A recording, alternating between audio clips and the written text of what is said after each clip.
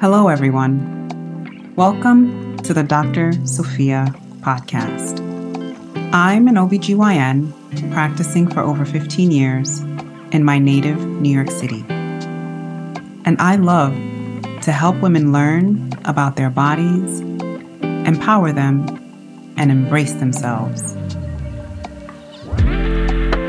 On this podcast, we will talk openly and with heart about all things affecting women, from pregnancy, menopause, periods, sexual health, fertility, and so much more. Disclaimer: this is general medical information based on my professional opinion and experience. For specific medical advice, please refer to your physician. Hello, everyone. It's me, Dr. Sophia, and welcome to the Dr. Sophia podcast, episode number 6, the ObGyn visit. I'm here with my good friend, Touseef Mirza. Hi, everybody. It's good to be back. And today we wanted to talk something a little bit more, general about the ObGyn visit and just sort of talk about like general questions of what you can expect or what do people think they have to do before they go. So these are all different questions that we know that's on your mind that we wanted to address with Dr. Sophia. So let's begin. All right. So let's start with how often does a woman need to go see an ObGyn? A woman should come to see an ObGyn once a year. If she just needs a checkup, what we would consider as the annual visit or routine visit is once a year. Typically at that visit, we are going to, dive into your medical history. We want to know if there are any changes, if you're considering a pregnancy, if you need birth control, if there are any changes happening with your period. So these are just some of the things that are happening at your annual visit. So that's more like conversational in terms of what you spoke about, like just to get to know the patient in terms of where they're at. In terms of the actual tests, what actually occurs? What are the tests that usually happen on an annual? So an annual also encompasses a full exam. And for myself, that includes a breast exam. I touch and feel your abdomen. I will do a pelvic exam. And a pelvic exam means the vaginal exam or the exam perhaps with a speculum. It's the little device that we use in order to look inside of the vagina. And the test that we typically would be doing is something called the pap smear or the pap test or the Papa Nicolau. That's the real name? That's the real name. That's fun to say. Papa Nicolau? Papa Nicolau. So actually named after the scientist who developed the test. And that test is very specific, actually. It's a test that's looking to see your risk of developing cervical cancer in the future. And used to be, actually, that was a part of the annual exam, meaning every year. And so most women think, okay, I'm going to the gynecologist because I need my pap smear. In recent years, we recognize that the pap smear or the pap test is not necessary at every exam. And as I said, it's a very specific test. It's looking to see your risk of developing cervical cancer. So that test is done at an interval of every 3 to 5 years, depending on your age. And if the test includes both looking at the cells of your cervix, as well as a virus that is very common called HPV or the human papillomavirus. So that's all encompassing in terms of the pap test. And outside of that, we also do STD testing or STI testing, meaning sexually transmitted infections such as chlamydia, gonorrhea, HIV. The biggest part of doing your ObGyn visit is really having the conversation. It's having the conversation so that we can figure out what your needs are and what are your goals in terms of your health. So when you talked about that you do the pelvic exam and the pap smear, is that happening at the same time? That's a great question. So on your annual visit, if it's the time when you'll get your pap smear, it is when we would look in through the vagina in order to see the cervix, and we use the speculum in order to perform the exam. And the speculum is that metal looking thing. I know everybody thinks about the metal clamps. Because that's what we feel. It's the clamps. It's the clamps. Okay. All right. And yes, it can be metal. I prefer the plastic ones. They may or may not feel more comfortable, but I personally prefer the plastic. But it's basically used to open up.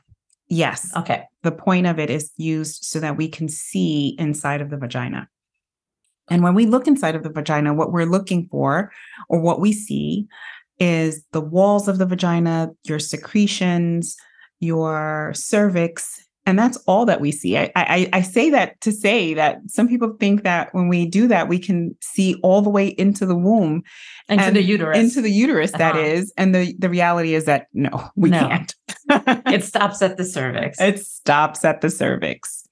However, when we do what's called the pelvic exam, so that's when we take the speculum out and we then use our hands in order to feel both the cervix as well as with our top hand, we feel for where we can touch your uterus as well as your ovaries.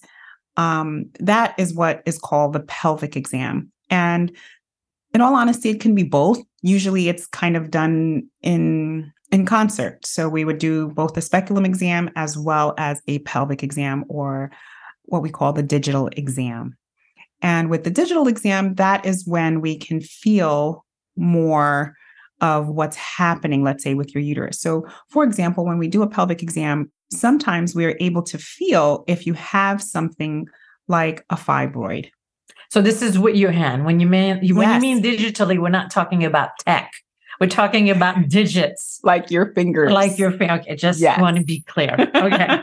So this is when you're using your fingers to actually, and you can go all the way up to my uterus and pass through the cervix? We don't pass through the cervix. We don't. No. Okay. What we're doing is we can feel the level at the level of the cervix, and with our top hand, because the cervix and the uterus are kind of all one organ in the sense that they're connected, we can assess the uterus by using both of our hands, both the hand that's in the vagina as well as the hand that's on top on the abdomen, in order to understand the size of the uterus, the contours of the uterus. We can feel the ovaries. We can assess if whether or not you have what we call tenderness or pain that's associated with touching those areas. When we do your pelvic exam, you should feel some pressure, but you should not feel pain. It should not feel tender. And if it does, that may signify that there may be an issue. It may be that perhaps you're very close to your menstrual cycle and everything kind of feels a little bit more tender or inflamed. But it does give us a lot of information. So we talked a lot about the tests. At what age should women start having these tests at the ObGyn? Well, we usually say that a woman should come to visit an ObGyn for the first time at the age of 21. With all things being considered, if everything has been normal, then 21 is the appropriate time to first visit your gynecologist. Usually, we consider that a woman may have, already had sexual debut, meaning she's lost her virginity and may need sexually transmitted infection testing, or she may need birth control, or she may be having an issue or problems with her period that we can address. And so this is the time that I would say I would consider a good time to have your first gynecological exam. Now, there are certain gynecologists that have special training in what we call adolescent gynecology. Okay. And there are times when teenagers need to see a gynecologist because of issues with their periods that they're not able to get addressed, let's say, with their pediatricians. But overall, I would say that no need to come and see me before the age of 21. Okay. After that, we can come and see you as many times as we want. We talked about when a woman comes and sees you the first time. And is there, once we start to then come and see you more on an annual basis, more or less, am I seeing you for the rest of my life? Or is there a certain point that I can scale it back or more? How does that work? Most women actually start to come and see me more during times of pregnancy. So when a woman gets pregnant, we are the people who handle pregnancy. You would come to your gynecologist or your obstetrician gynecologist, your ObGyn, during the time of pregnancy. And you would see us a lot more during that time while we're managing your pregnancy and helping you get through what's typically a very beautiful journey. What I love about being an ObGyn, and it's really the reason why I decided to go into women's health in the first place, is because we get to see women through all aspects of their life. So, like I said, you'd start at 21 and a typical 21-year-old is coming not just for an annual, but, to talk about birth control. And then perhaps when she's 26 or 27, she's pregnant with her first child. And so now we're seeing her for her pregnancy. And then at 35, we're seeing her because she's experiencing certain changes that's happening with her hormones, or her periods have changed, or she's, recognized that she has a fibroid and we need to address that as an issue. And then we see her throughout the menopausal changes or perimenopause and managing those symptoms. And then we see women after menopause in terms of just keeping them healthy. So making sure that they've had their mammograms, but making sure that they've had their colonoscopies, bone density exams. So a gynecologist is really the kind of like the everything doctor for the woman. On average, I would say most women could stop seeing us or kind of scale back after the age perhaps of 65, 70 or so. We typically say that a woman does not need a pap smear any longer after the age of 65. If her pap smears in her life have always been normal, she's had no scares of, in terms of a abnormal pap smear or any increased risk for cervical cancer. So typically we say that about the age of 65. But we see women all throughout, well into their 70s, and mostly because it's for management of postmenopausal symptoms, whether that includes some vaginal dryness or some pelvic pain or sexual discomfort or problems. And these are things that can happen, throughout their woman's life. And so, I like the fact that we are able to see women for the gamut throughout their lives. It's interesting because there's certain tests that are more sort of rudimentary over the course of the woman's life. Like, for example, the pelvic exam start at the beginning and goes all the way to 65. And then there's other types of visits that are more specific, being age appropriate, like when you're pregnant or when you're younger or so forth. So I guess as an OBGYN, you really get to see the whole lives of your patients when they're like, if you get them at the beginning and then they're staying with you. Yes. I think it's one of the beauties of being an OBGYN is the fact that you get to grow with your patient. You get to experience life with your patient. And it's a very intimate relationship, quite frankly, even though I didn't take you to dinner. Yeah, it's much more intimate than dinner. Like scaling it back and really making it more like concrete. Some of the questions were like, do I need to prepare myself before I go to see the OBGYN? Like, one of the questions was, do I need to shave down there before I come and see you? Oh my God, I love this question. The patients always think that they need to shave or have a wax or, do some extra thing because they're coming to see the gynecologist. And the answer to that is absolutely not. We think of the vagina the same way we think of the nose. There's nothing special or extra that you need to do prior to coming to your OBGYN visit, except I would say just feel clean. Just like on a normal day. Just like on a normal day. What you would do to clean yourself is all that really needs to happen. And if you have to come and see your OBGYN at the end of the day because you went to work, that's okay too. Yeah. So no problem with hair. Absolutely. Pubic hair is all in. Is all in. Is all in. No problems with pubic hair. Another question is it okay if I'm having my period to come and see the OBGYN? Is that a problem? Actually, that's another question that I get pretty often. Can I still see my OBGYN if I'm on my period? And it really depends on what's the purpose of your visit. If you are coming to the OBGYN to have your annual exam and you happen to be on the lightest day of your period, then by all means, still go and see the OBGYN because it's not going to affect anything that we have to do. In the sense that if you need your pap smear, we typically can still do your pap smear if you're on a lighter day of your period.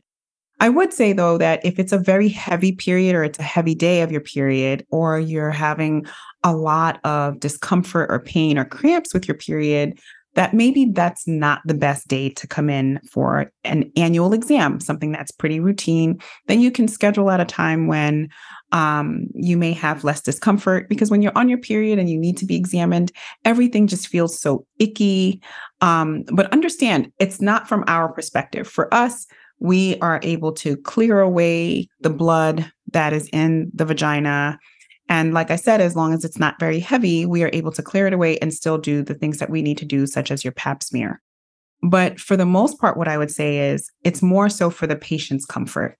And for most women, they feel very uncomfortable during the time of their period to be examined or to have someone touch them and see them, and especially just the concept of the bleeding itself. So I would say if it's your light day, yeah, you could come in. If it's a heavier day, you may want to reconsider and reschedule. And if you're fine with it, then understand that we're fine with it. So even if it's a heavier day, that doesn't skew any of the testing or anything like that, that's not an issue? A heavier period can affect the test in terms of a pap smear, for example, because what the pathologist or the cytologist will see, the person who's reading the pap smear may only see the blood cells. It kind of will block the other cells that we're looking for. But overall, we are able to kind of clear the blood out of the way for the moments of that test. And so if that's your only opportunity to get to the gynecologist, you've taken the day off from work, you made your appointment like 3 months ago, and it's problematic because of your work schedule or just life in general, and it's the only time you're going to be able to go, I would say take the chance and go. I think for some women, when they go see the OBGYN, it's something that's become more routine and they feel quite comfortable. And I think that for other women, it's still very uncomfortable. It's very vulnerable to go to an OBGYN visit. So for those women who feel uncomfortable, what would you recommend them to say or to feel? Like, do you have any suggestions to help them go through that visit? I love this question. It's very important, in my opinion, that the doctor-patient relationship be one that is a comfortable one. I think that's what's going to help the patient provide as much information as possible. And it's going to allow us to be able to really examine you, diagnose you if we need to, and go through the visit a lot more seamlessly. And so the doctor-patient relationship is so, so important. Some of the ways that I think a patient can help with that is by advocating for themselves, saying exactly what they're feeling at the time, whether that's anxiety, whether that's a fear of pain, whether it's just if you are having discomfort and pain at the time, let us know so that way we can be a lot more gentle through the process or figure out a way in which to make you more comfortable. And if we know that because you've expressed to us that coming to the gynecologist is very anxiety provoking, sometimes that's a clue to us that we need to dig a little deeper. Is it because there's a history of trauma? Is it because there's some other situation or life situation that may be happening? Or sometimes it's cultural as well. And certainly it can be cultural. And so I think the best thing you can always do is simply say how you're feeling, certainly before you're examined. And quite frankly, for any doctor, we should always ask to touch you, to examine you, and to know that it's okay. And if that's not happening, then you should certainly speak up and say how you're feeling. And in the same vein, if we don't feel comfortable about having a male gynecologist, can we request to have a female gynecologist? Does that happen? And how would we go about it? In this day and age, many gynecologists are parts of, large groups, large hospital systems. And in that, there's definitely the chance or the likelihood that you may encounter a male gynecologist. I think it's important to do your research for where you're going to know perhaps what's the male to female ratio in terms of the doctors that are available to see you. And I think that should be a request that's made at the time of making the visit. So that way, the office staff has an opportunity to accommodate you. Sometimes with things such as pregnancy, certainly labor and delivery, that is not always possible because oftentimes it's the person who's on call. And if that person on call happens to be a male. On call, meaning that's just the person that's the person who's there, who's going to be there for that shift. Mm-hmm. And if that's the time that you're coming for delivery. But otherwise, as far as an office visit, I would say that just do your due diligence in terms of doing your research on the group that you're going to see, the doctors that are available to see you, and certainly make that request. So again, it goes back to advocating for yourself. 100%. And really listening to yourself. Understand what are your own comfort zones and being able to identify what you feel in your body. Like I said, this is a very intimate exam.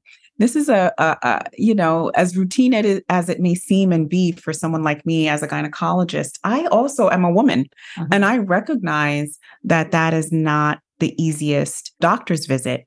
Even for me as a gynecologist, I admit to my patients all the time that when it's time for my pap smear, I am like up the bed. The doctor's kind of constantly, okay, you can come down.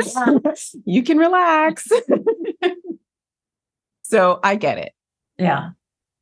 Well, that's comforting to hear coming from an OBGYN, because when you're having a pap smear, from my experience, it's very hard to relax when that is happening because it's such a different experience that the whole body's like, what is going on down there? Right. Exactly. Yeah. And so that's normal. That is very normal. That is very normal. I mean, I think it's good. That's why it's great when you're able to see the same person kind of year after year. And I get it. That's exactly why most people who, once they find their person, they stick to them. Mhm. They'll follow you to the end of the earth. And it's because it's a relationship. It's something that's developed over time. And so it becomes a lot less, anxiety provoking. You can kind of like take a deep breath and be like, okay, Dr. Lubin's going to be there and she knows me. That's Mhm. very important to develop those type of relationships. And part of developing that relationship is truly in the advocacy for yourself. Developing that relationship is knowing yourself, understanding, what your boundaries are, and bringing all of that to the table. So, as we close this episode, what would you say then are the 3 top areas why people come and see you as an OBGYN? Top 3 reasons. Yes. Okay. Birth control, pregnancy, menopause. Okay. So, pap smear, that's pretty close there up too? Or Yes, of okay. course. Okay. I'm sorry, I left out the pap smear, which is definitely very routine. But I think when a woman is coming to see me, yes, of course, she's thinking, oh, I have to go get my pap smear, or some other doctor, her primary care doctor, or whoever has said, oh, it's time for your pap smear. But oftentimes they have other things on their minds. Mm. And so those to me is the other part of it. As we close, I'd like to share one of my favorite Maya Angelou quotes.